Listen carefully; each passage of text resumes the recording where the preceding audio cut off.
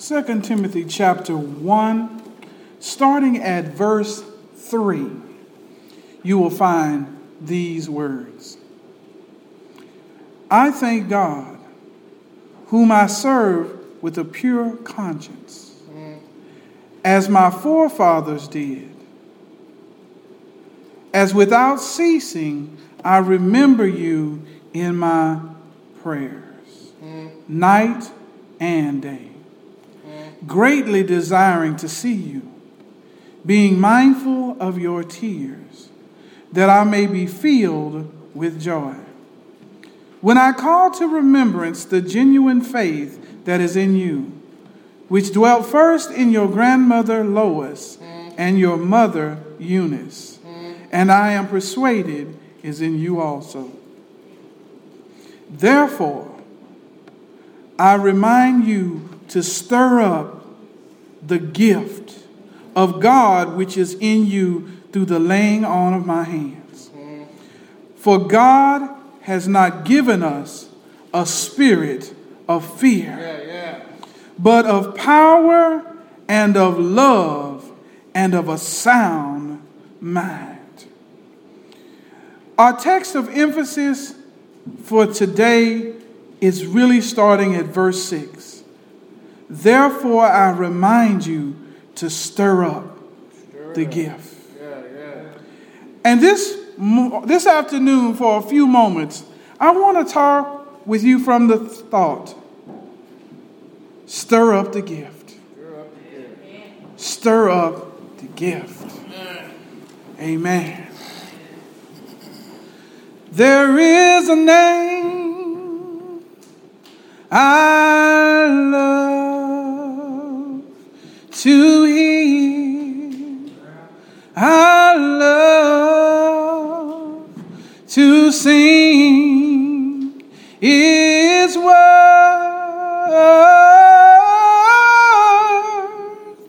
It sounds just like music in my ear, the sweetest name on earth, singing, oh, how I love Jesus. Oh, how I love Jesus.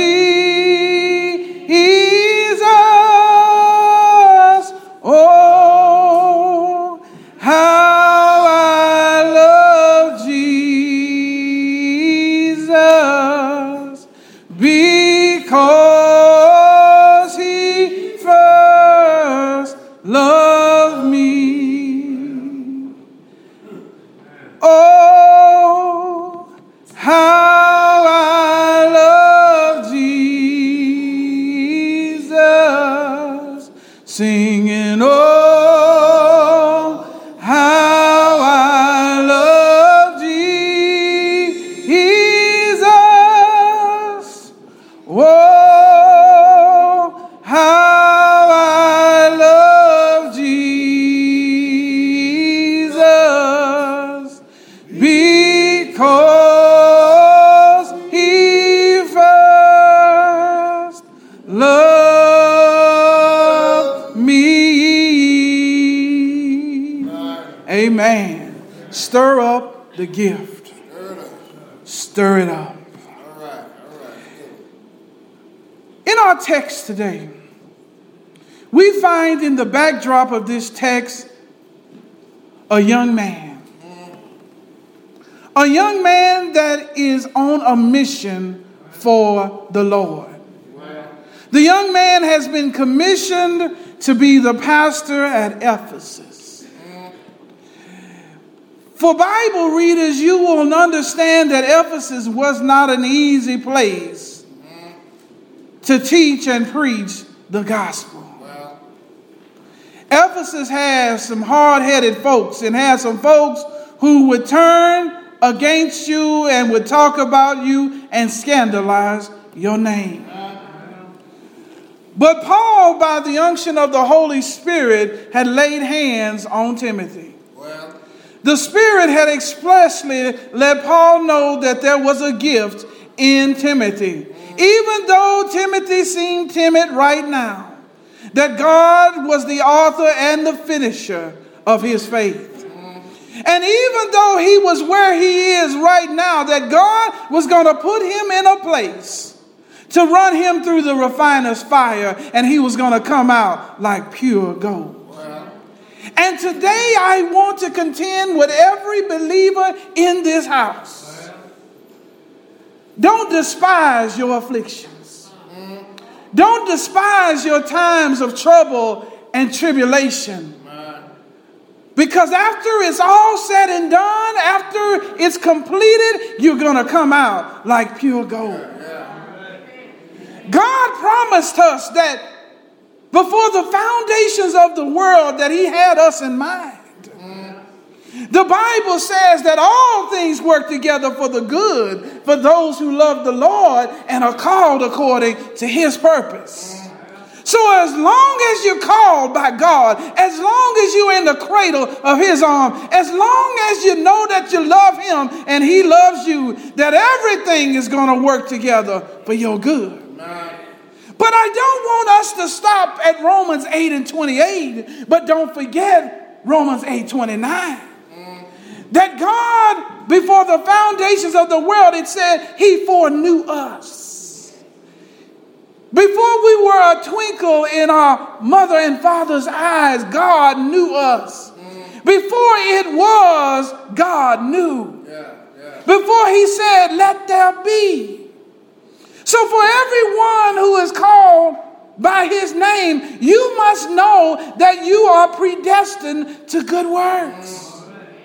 Ephesians chapter 2, verse 10 allows us to see that we should walk in them. But in Romans 8:29, we realize that he who foreknew us also predestined us, which means before we was, he already set our path. He already had our blessings in mind. He already had our troubles and our trials. And that's why, as James said, we can count it all joy. I know it ain't easy. I know it's not fun to do those things that are uncomfortable, those things that cause you pain. I know it's not easy to go through situations that you didn't even create for yourself. But always remember that you were predestined for these things. Sometimes it looks like things are just happening out of just pure happenstance. But there is nothing happening that does not first have to go through the hand of God. Whether good, whether bad, all things work together for the good. It may not feel good to us, but it's still good for us. So we realize that God has a plan for us all. And so this young man has been put into the crucible. He's been put in a place where it doesn't look like he's prepared for. But you and me both, we don't look like we're prepared for the positions that we go into. But we put our faith and our trust in the one who is. Jesus said, without me, you can do nothing. But on the backside of that, he also said, what is impossible with men is possible with God. So we know that our strength is in the Lord. Not in our own power, not in our own abilities, but in the Lord. So circumstances come and circumstances go. Headache comes and headache goes. Affliction comes and affliction goes. But as long as you're in the hands of the Lord, you're going to come out like pure gold. So as we look at our text, we see that Paul says that he thanks God whom he served with a pure conscience. In order to do the business of the Lord, your conscience got to be right. And this is something that you can't do on your own. You can't just sit up and decide, I'm going to have a pure conscience. I'm going to get right. I'm going to stop doing the things I've been doing, and I'm going to do things the way the Lord wants to do it on your own. If that was so, everybody would be saved, and Jesus wouldn't have had to come and die on the cross. But a pure conscience comes by the great gift of the Holy Spirit, which Jesus sent after he came and after he rose from the grave and went back to glory. The Bible says on Pentecost that the Holy Spirit came. Jesus told him to wait until your power comes. And that power is the one in the Trinity, that third person, the Holy Spirit. If you have not the Holy Spirit, then you are not his. Because the Holy Spirit is what seals us until the day of redemption. He is the one who points us out and say, these, Jesus, are your own. But he also plays the role of the one that empowers us for ministry. Empowers us to deal with the day-to-day issues of life. It's not easy being a Christian. It's not easy saying I'm going to follow the way of the Lord. And Jesus made that clear when he let us know that every now and then somebody comes by. He says the way to hell is broad, but the way to heaven is narrow. It's not easy, but it's just because it's not easy doesn't mean it's impossible. So, saints of God, we've got a mission that we are to accomplish. And that mission may be, as the TV show said, mission impossible. Mission impossible for man, but mission possible with God. And you must remember what God has given you. You're not in this mission alone. You're not here trying to figure it out on your own strength. But God has put himself inside of you. Do you not know that you are the temple of the Holy Spirit? Do you realize that within you is the fullness of God in his Spirit? Now, if we got God on the inside, then in reality, there's nothing that we can't do. So when we look at our text, Paul says there's this faith. There's this genuine faith that he saw in Timothy. It's a genuine faith that really understands that we are nothing without the Lord, but we are everything with him. Even though we weren't there when he died, we weren't there when he was buried, we weren't there when he rose from the grave, we believe it all in faith. The Bible says faith is the substance of things hoped for and the evidence of things not seen. Even though we weren't there, when we believe on him, something happens to us on the inside. Something happens that we know that we have been changed. Because of our faith, the Bible says, for by grace through faith we are saved. Not of works lest any man should boast. Something happened when we had genuine faith in God.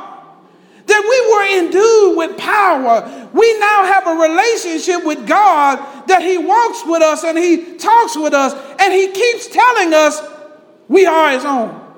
And that's all we need to know. When we know that we are Jesus's, everything is going to be all right. Sister Butler, as we were talking about yesterday, that Jesus says that you hear my voice. There's a lot of voices out there today. There's a lot of voices that say you can't do it. You can't do this Christian thing because the world disapproves of it. But the world is not your authority. God is your authority. And Jesus said, on this rock I will build my church. And the gates of hell shall not prevail against it. If you want to look at it correctly, the culture coming against us is nothing but hell. But it shall not prevail. Because greater is he that is within us than he is in the world. No weapon formed against us shall prosper. Though the enemy come in like a flood, God will raise up a standard against them. So as Paul is preaching and teaching this young Timothy, he's teaching us that in a world that's hostile toward the things of God, don't get weary in well-doing. Don't get fearful, because that's not what God has given us. The text says, when we look at the text of emphasis, it says to stir up the gift. To stir up the gift of God which is in you through the laying of my hands. Paul was an apostle, and so in that context, he was an apostle and he was laying on hands and he was receiving the Holy Spirit. But now we don't receive the Holy Spirit of folk laying hands on it. The Bible lets us know when we trust in Jesus Christ, immediately we are regenerated by the Holy Spirit. And the Holy Spirit becomes resident in us. Stir up the gift. You do know that the Holy Spirit is a gift from God. You can't pay for it. You can't pray for him living in you. You wouldn't know how to find him in order to get him anyway. It is a gift that comes from the Lord. But this text allows us to know that he's in there. But in order for us to get all that he has for us, we got to stir him up. Well, the first question has to come, what does it mean to stir up the gift? Well, first of all, you must know that the gift is given to us, as Acts chapter 1 says, is given to us so that we will be witnesses. The Bible says, when the Holy Spirit comes, you will be endued with power to become witnesses. The Bible says to those saints at Jerusalem, and then the surrounding region of Judea and Samaria, the folks that you didn't like, and the uttermost. See, what happens with saints of God sometimes is we think the power that God has given us is just for ourselves. It's just for our own that look like us and talk like us and are part of our membership. But that text allows us to know, no, it goes further than that. It goes outside of that to others that believe like you do at other churches in Judea. But it goes further than that because he said Samaria. You do know that Jews and Samaritans had no dealing. That the Jews thought that they were impure. And they had no dealing with them. But when the Holy Spirit comes, you realize that those who are not like you, whom you think are impure, are the very ones you are to witness to. It's the drug addict, it's the prostitute, it's the drug dealer, it's the liar, it's the extortioner, it's the murderer, it's the adulterer. It is the one with all kind of evil sayings and evil actions. It is the corrupt businessman. It's all of them that we don't have no dealing that we are to deal with, because God has sent us to be light in darkness. If the lights just stand around one another, then their effectiveness almost becomes null and void. If the lights are already on and I pull out a light and I turn it on, it's not going to make that big a difference, if no difference at all. But when I go into the darkness and I turn on my light, then darkness flees. And that's what we must be. We must never forget that our primary mission is to those who are perishing, not to those who are in no need of a physician. So here is Timothy in Ephesus dealing with this community of hostile individuals. And Paul is saying that don't forget about the gift. Don't forget to keep on stirring it up. Keep on working. Keep on ministering, because that gift is in you. And he says in this text, he says, for God has not given us a spirit of fear. God has not given us a spirit of fear, saints. That we are to fear anyone or anything. God has not given us a spirit of fear that feels like if I give, out of what I have, I won't have enough. Because God has promised us that he will be our provider. It's in his name, Jehovah Jireh, my provider. When we look at our own resources and we say we don't have enough to do God's will, what we are saying is we're trying to do it in our own strength. And when we try to do it in our own strength, we sure will get fearful.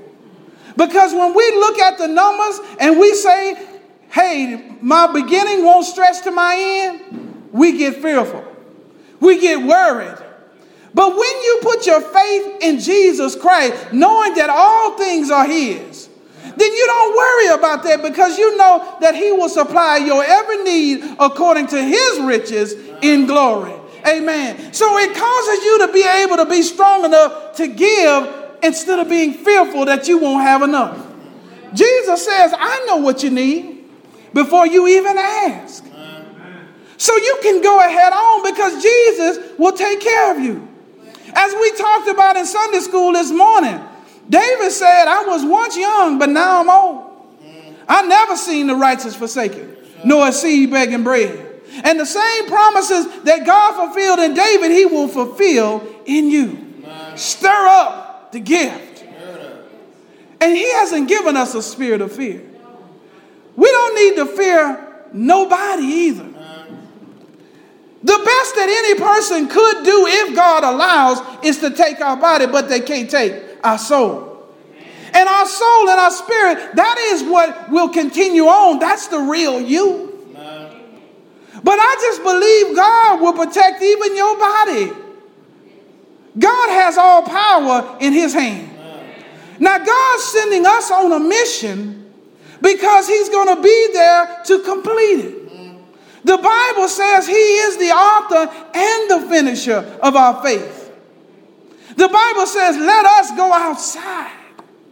And so Timothy, going into a strange place, as we are to go, must realize that we've got the Spirit of God in us.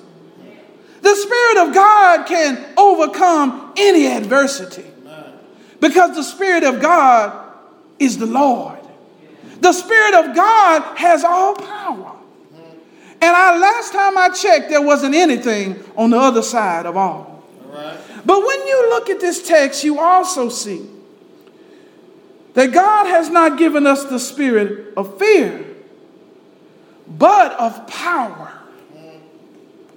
Of power. Jesus said, don't be concerned about your tribulations, for I have already overcome the world. The power of God on the inside goes before us in our ministries. That's why it's crucial to pray before you go, because you want the Lord to go before you. Never to forget that it's not our ministry anyway, but it's the Lord's. Vengeance is mine, said the Lord. I will fight your battles. So when you go out to do his work, let his Holy Spirit go before you. Let his power do the work, and you see the salvation of the Lord. But when you realize that you've got this kind of power on the inside, it takes away the fear of being out amongst folks who don't know the Lord. When you have this kind of power, you realize that God has got your back. That when you're out there doing the work of the Lord, he can take care of them. He can take care of the drug pusher who's packing. He can take care of that thief who has a knife in his pocket. He can take care of any of them. But most times we don't even deal with folks at that level. It's just everyday folks who don't know the Lord. But for some reason, the devil has convinced us to be fearful of the world. But that's the same world we came out of. When we were in it, we weren't afraid. We weren't afraid to be out at all times of the night. We weren't afraid to be with them. They were our friends. But now suddenly we're so afraid of them, but we've got more now than we did then. Back then, we didn't have the Holy Spirit. We didn't have that power, but we wasn't afraid of nothing. Now that we've got him who's more powerful than anybody or anything, how much more should we be bold in our ministries? We got to get back to the basics, get back to the realities of what God has put in us. And then when we get to that point, we can move out. We can really get about the ministry because we know what we've got inside of us. We know what kind of tool we have in him, the Holy Ghost. But it doesn't stop there. The text says, he hasn't given us the spirit of fear, but of power and of love and of a sound mind. This kind of love that he's talking about here could be translated agape. It's the kind of love that allows us to look beyond faults and see needs. See, sometimes we get caught up in the faults of other folk when they don't treat us right or they say things that we don't like.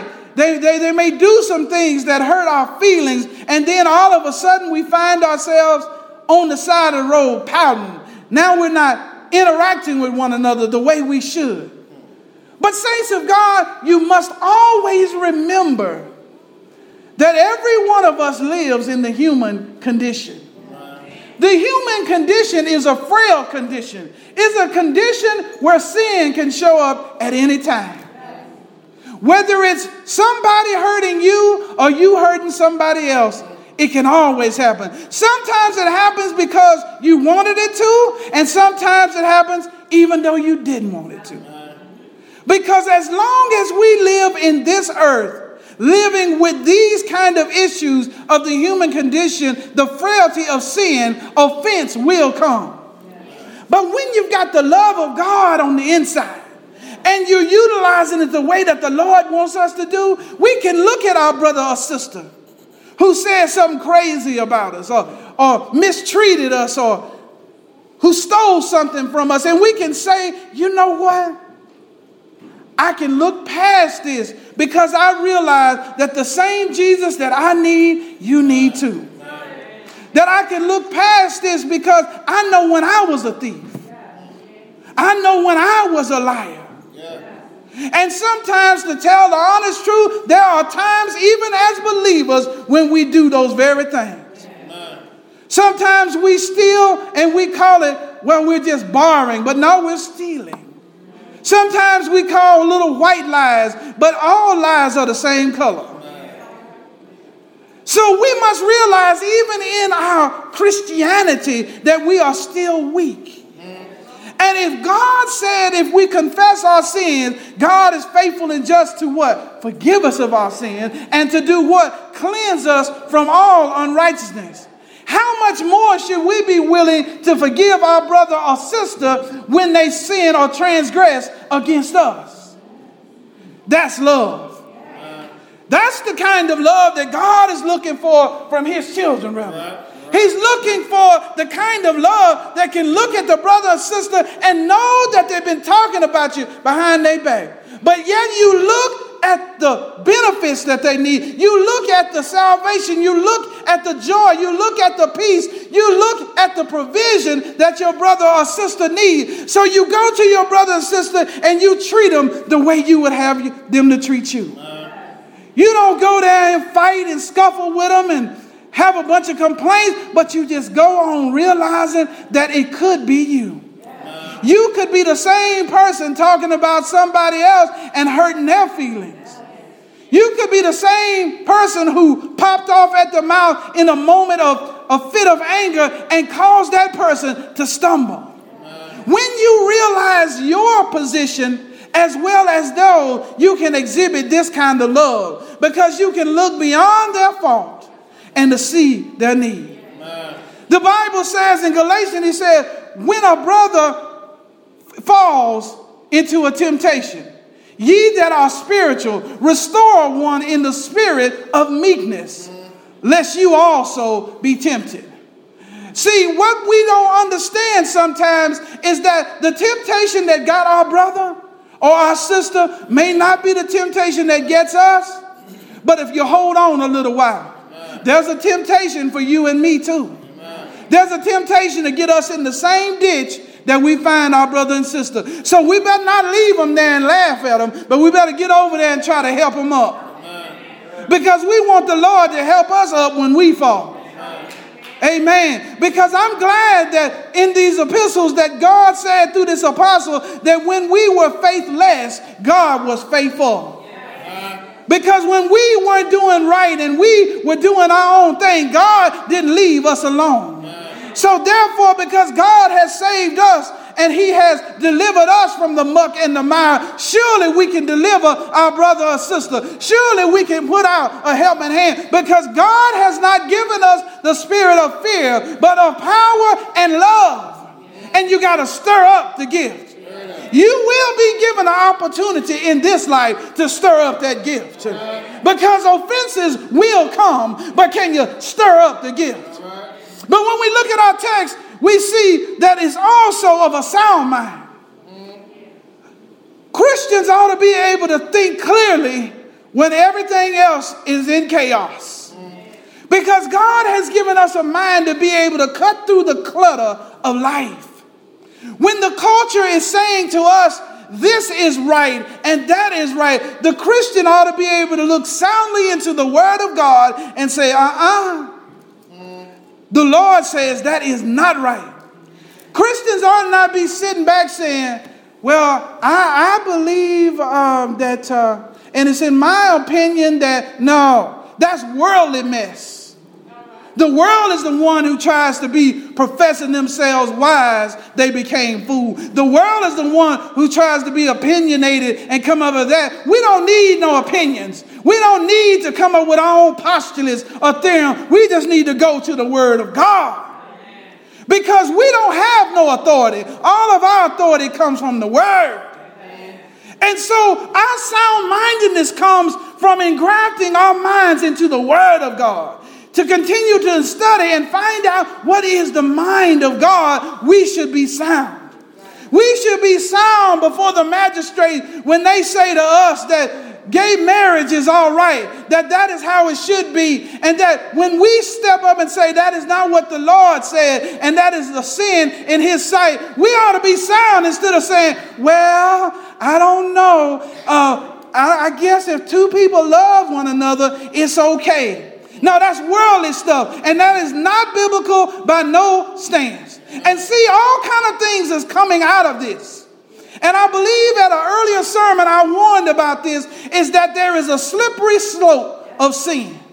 So it starts with gay marriage. It starts with homosexuality being put on a pedestal. But then it moves from there to bestiality. Because I saw somewhere in the paper that this was a man who was having sex with his dog. If you think it ain't happening, just check your papers. In the United States of America. But you ain't seen nothing yet. If this country keeps going the way it's going, we're going to see other abominations that we wouldn't imagine that we see in this life. But the point of the matter is, while that is happening, while everybody else is losing their heads, the Christian ought to be keeping theirs. While everybody else is doing anything and everything, the Christian ought to be keeping theirs. We ought to be keeping our culture of the kingdom of God in the midst of a culture of the kingdom of this world. While Satan is deceiving, we ought to not be deceived, because we have the Word that is the thing that keeps us on track. But you can't stay on track. You can't keep a sound mind if only time you have your Bible is on Sunday and the rest of the week is collecting dust.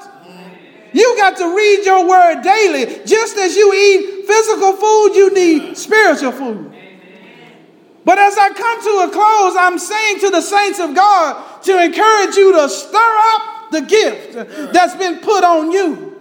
Stir up this gift that has all power in his hand. Stir up the gift of God that gives you love. Stir up the gift that gives you power. Stir up the gift that gives you a sound mind. Stir up the gift. Because in this world, there are men and women who don't know where the next meal is going to come. Stir up the gift. There are men and women, boys and girls, who don't know where the next shelter will come. Stir up the gift. There are men and women, boys and girls who don't know where their eternal destination is. Stir up the gift. Because I heard in this word that almost 2,000 years ago, there was a man who was anointed by God. He read the word of Isaiah and said that the Spirit of the Lord was upon him and had anointed him to preach the gospel. This man's ministry was teaching, but his ultimate goal was to die. The Spirit of the Lord led him out to the wilderness to be tempted for 40 days and 40 nights. But that's not the end of the story. The Bible lets us know that living, he loved us. But one Friday evening in a place called Golgotha's Hill, that same man anointed by the Spirit died for you and for me. That man's name is Jesus Christ, the Son of the living God. But that's not the end of the story. The gift that was in him was buried in a borrowed tomb. Hallelujah, hallelujah. But after 3 days and 3 nights, it was early, oh so early, Sunday morning, that he got up with all power, in his hand.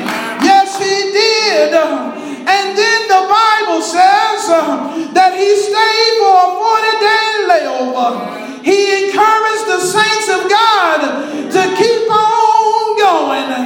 Jesus said, I am alive, I have risen indeed. And I just believe that Jesus would tell them, stir up the gift. After 50 days, I'm sending my comforter, and the comforter shall live in you. Stir up the gift to tell men, to tell boys, to tell women, to tell girls that there is a reality in serving a true and living God. Stir up the gift because Jesus has already paid it all. Stir up the gift because he died. Stir up the gift because he was buried. Stir up the gift because he rose from the grave on that 3rd day morning.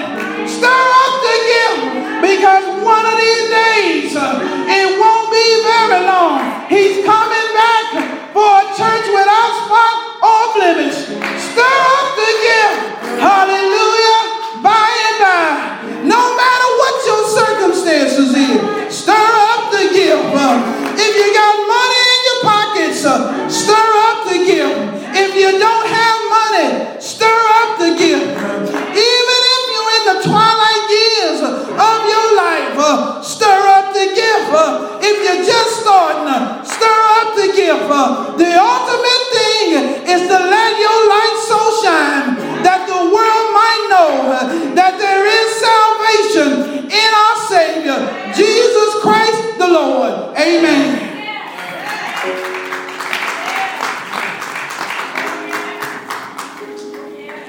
Amen.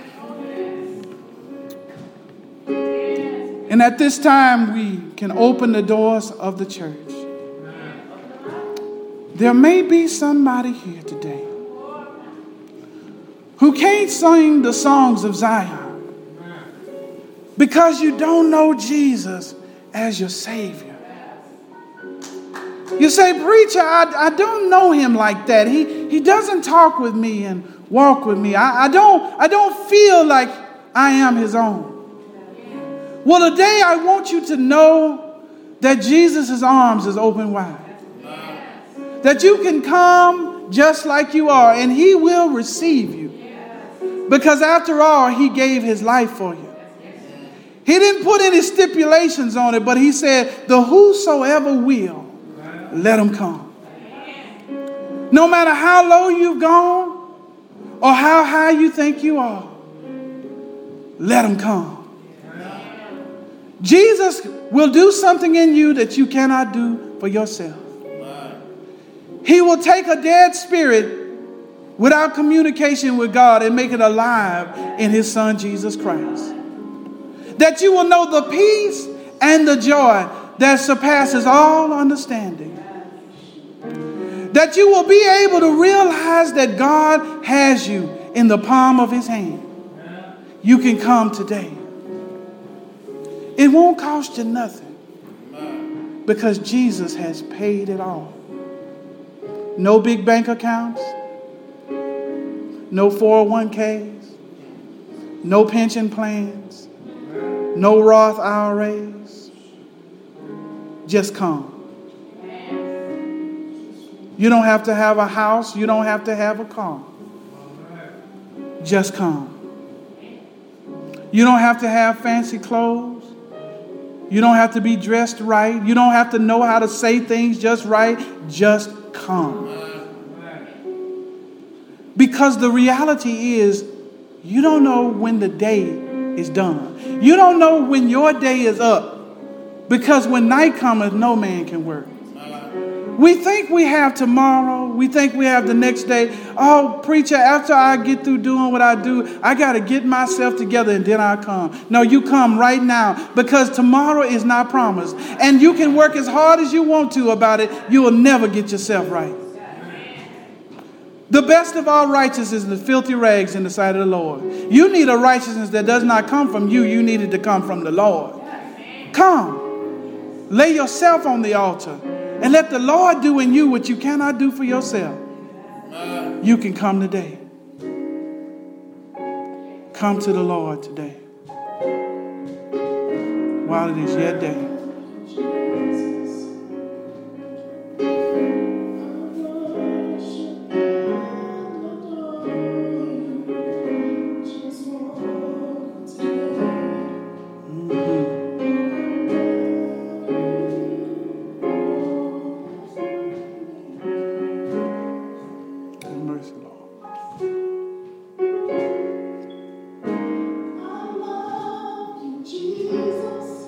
Thank you, Lord.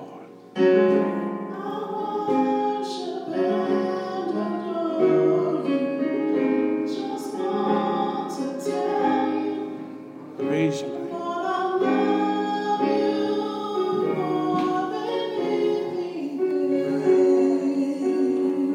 Yes, Lord.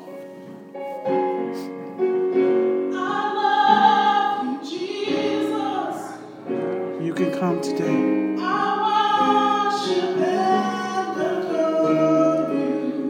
By letter, by Christian experience.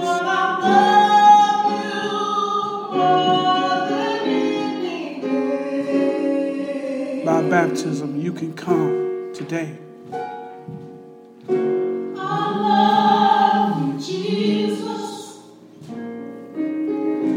I worship and adore you. Just want to tell you, Lord, I love you more than anything.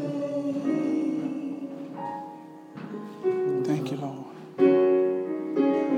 I love you, Jesus. Yes, Lord.